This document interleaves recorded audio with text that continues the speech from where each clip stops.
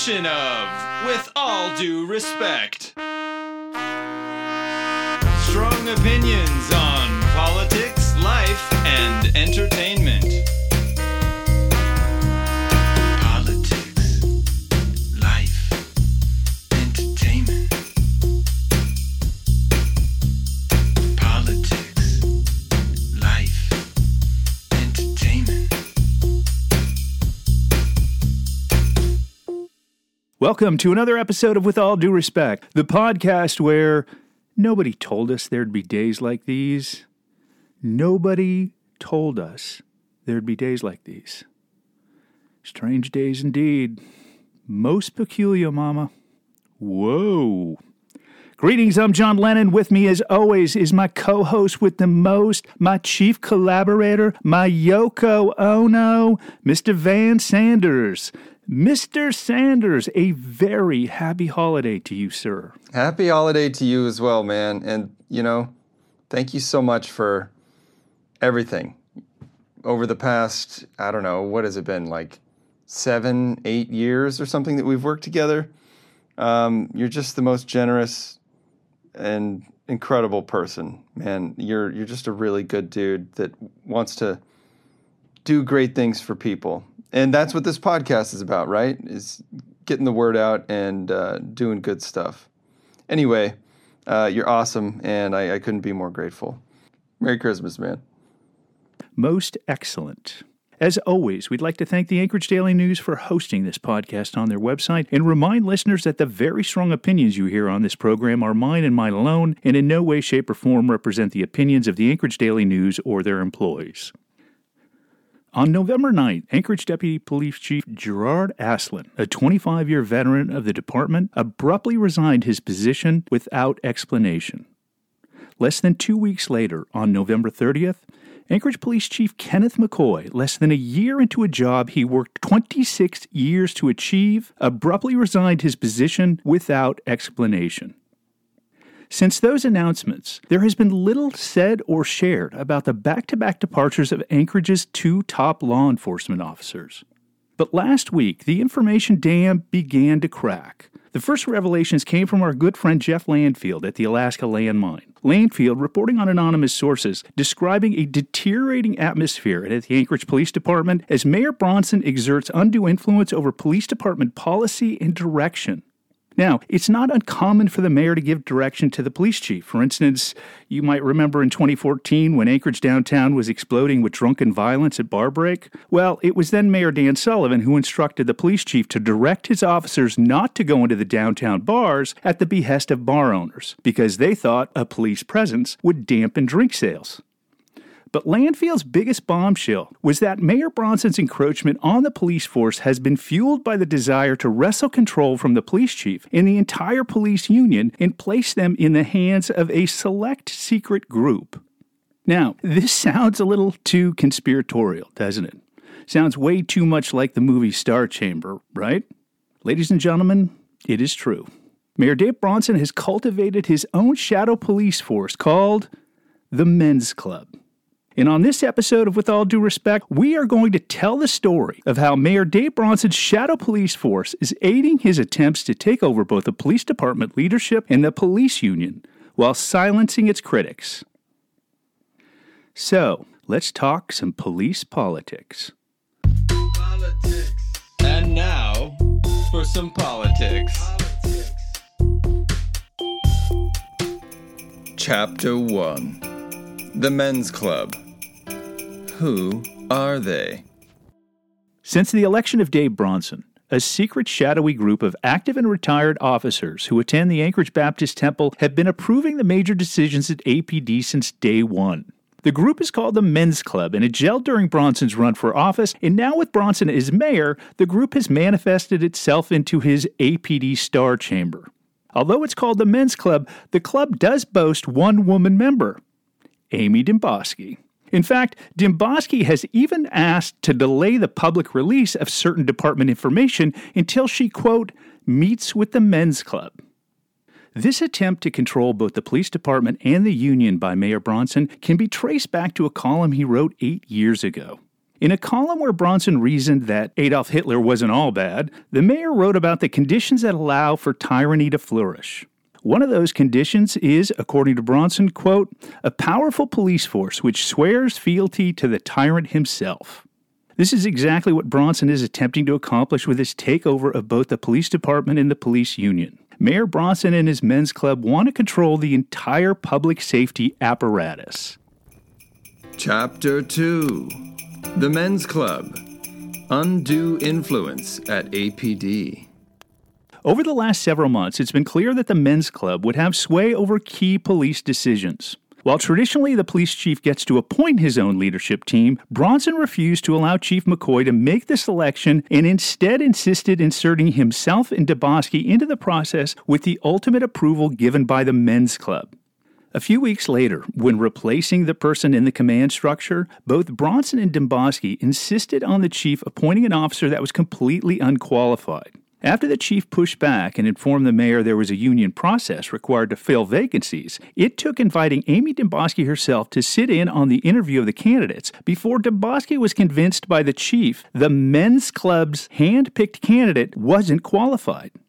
Then, after the decision had been made about who to hire for the position, Demboski made APD wait to release the announcement until she could, quote, check with the men's club. In fact, Mayor Bronson's love of cronyism in appointing unqualified applicants almost manifested itself in hiring an unqualified police chief recently. After Chief McCoy's resignation, Bronson stunned APD leadership when he proposed appointing a retired detective to assume command of the department, quite possibly a member of the men's club. In addition, Bronson's men's club has taken an active role in attempting to take control of the police union. You remember the old legal adage that the back door forbids what the front door doesn't allow? Well, the last conservative mayor was locked out of the front door after trying to destroy the police union with AO 37, but voters soundly defeated the attempt. Well, the next conservative mayor and his men's club are kicking down the back door trying to destroy the union from within by stacking the board with Bronson allies. Bronson's men's club has also been engaged in the department's COVID policies. When Bronson took over, he and Demboski mandated all APDs regarding COVID had to be blessed by City Hall. Now, before Bronson was elected, masks were mandated by Chief McCoy. The protocol was this. Once a suspect was arrested, they were tested for COVID at the jail. If the suspect tested positive, the contacting officer had to quarantine for 14 days. But instead of the full 14 days, McCoy elected to follow the CDC guidance that was if the officer was wearing a mask and had been vaccinated, they only had to quarantine for 7 days instead of the full 14. This meant officers who were masked and had been vaxxed could return to the force faster. While there were cases, they averaged only 5 to 7 per day, with the highest being 8 officers out at any given time. However, Bronson not only put a stop to the chief's mask mandates for officers, but also forbid him from making allowance for those officers who were masked and vaxxed. That meant, even though an officer was eligible to return to the force after 7 days, Bronson forced them to take the full 14 days.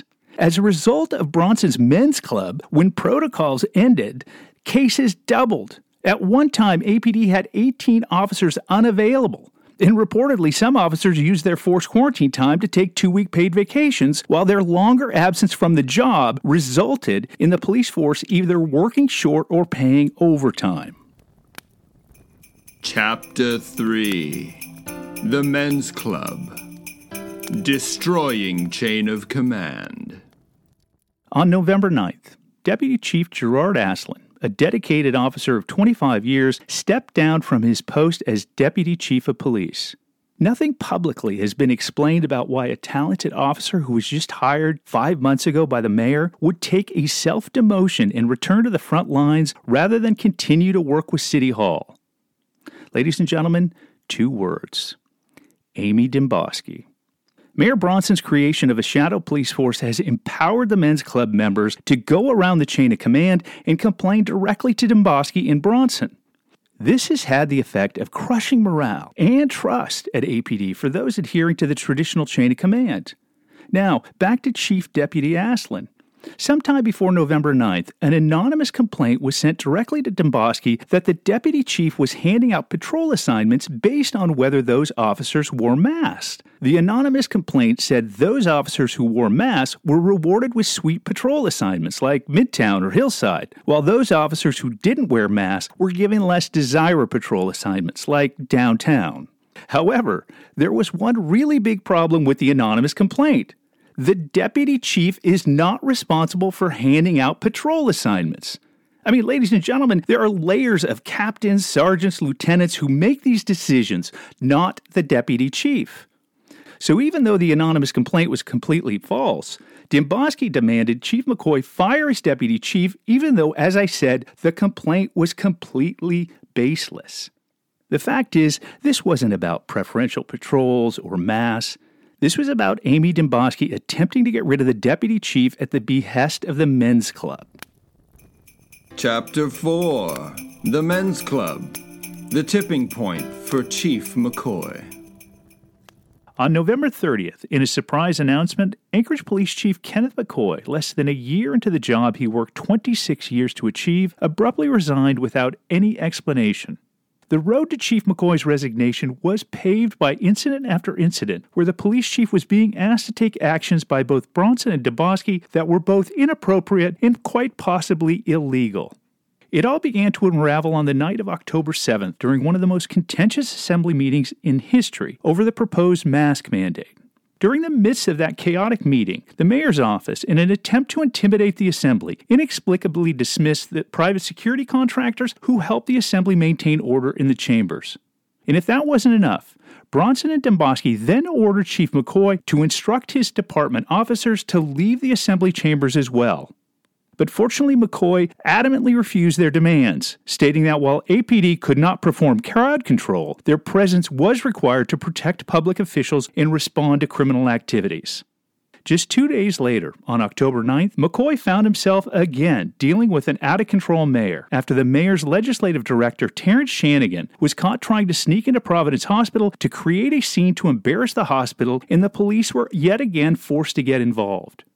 The final straw for Chief Ken McCoy came on November 18th when Mayor Bronson, acting on bad information, ordered Chief McCoy to send officers into Providence Hospital under the guise of a wellness check to compel hospital staff to treat the man with ivermectin. McCoy was instructed by the mayor to have doctors, nurses, or other hospital personnel who attempted to interfere with APD's operation to be arrested. Now, of course, Chief McCoy, who has spent 26 years in a job that demands you be able to defuse situations, did just that. First, he suggested they have a discussion with the city attorney, and then he suggested Bronson reach out to Providence before storming the hospital. However, Mayor Bronson, he wasn't playing that. He didn't want to hear that from Chief McCoy. Why?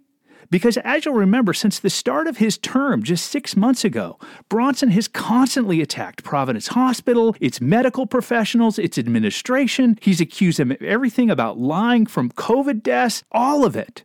Also, as I mentioned previously, just a month earlier, one of Bronson's staffers illegally attempted to enter Providence in an attempt to create a scene captured on video to embarrass the hospital. Thankfully, Chief McCoy ended up being able to masterfully navigate the situation, buying enough time until they realized, ladies and gentlemen, until they finally realized that the patient wasn't even at the main hospital, but at a different Providence facility. Mayor Bronson ordering the chief of police to have officers force their way into Providence Hospital, suggesting they arrest any doctor or nurse who attempted to interfere with them without any legal justification, should simply scare the hell out of all of us. And the fact that he didn't even have the correct hospital before giving the order should show he is completely dangerous. The reason Chief Ken McCoy quit after investing 26 years in the Anchorage police force was because he kept seeing the patterns of behavior where he'd continue to be asked to carry out orders that he'd be at odds with. He saw a deteriorating environment of authority and constant meddling in police affairs by the mayor after being told he'd be left alone to run the department when he was hired. For 26 years, Ken McCoy served his community, working his way to become the first black police chief in APD's 100-year history. He got there only to face the agonizing decision to continue working for a mayor that was constantly placing him in unwinnable positions, where he'd have to take responsibility for police decisions made by Bronson and his men's club. Ladies and gentlemen, the problem with shadow influence is when the bright lights are finally turned on, those shadows disappear. Imagine if McCoy had sent those officers into the hospital, and then when things went sideways, he'd be left to explain his decision when it wasn't his decision at all. No. Chief Ken McCoy saw the writing on the wall and wanted to go out on his terms. For us, the resignation of Chief McCoy is just simply a news cycle. It's a one-day story that we'll forget and move on. Meanwhile, Chief Ken McCoy will live it every day. Ladies and gentlemen, where does it end? At what point do Bronson and Dubosky go too far? They've lied about tampering with public employees. They've lied about tampering with public access. They've lied about tampering with public water. And now they're lying about tampering with public safety. So again, where does it end? When do voters decide the last 5 months of chaos has gone too far? Never before has a mayor done so much damage in such short time. Never before has a mayor operated with such ignorance and arrogance while defying the law. We have just witnessed 5 months of the most alarming behavior from a mayor who won by the slimmest margin in Anchorage history. My friends, the attacks on democracy, the attacks on accepted norms, the attacks on healthcare workers, the attacks on public safety officials, it's enough already. Ladies and gentlemen, the new year is upon us, and I seriously believe it's time to start talking about recalling Mayor Dave Bronson. Politics, life, entertainment.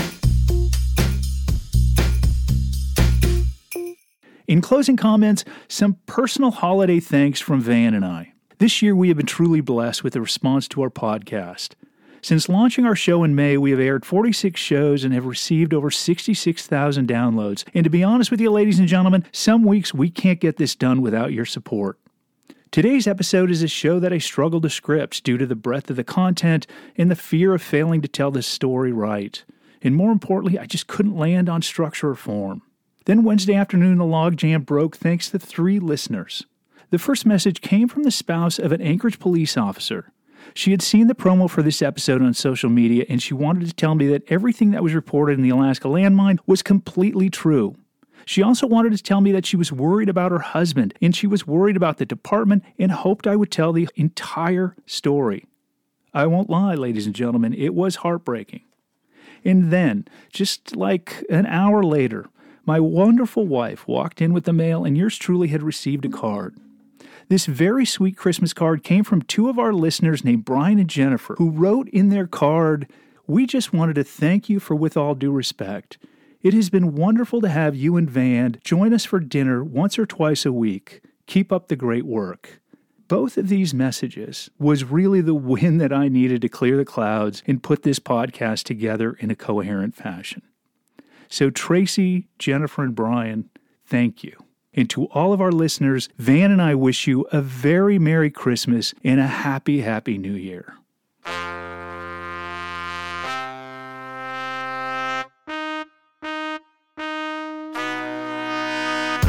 And there is the music, ladies and gentlemen, and you know what that means. We will be back next week with a year-end show, so remember to subscribe to our podcast on your favorite platform, and of course, you can always find them on the Anchorage Daily News website.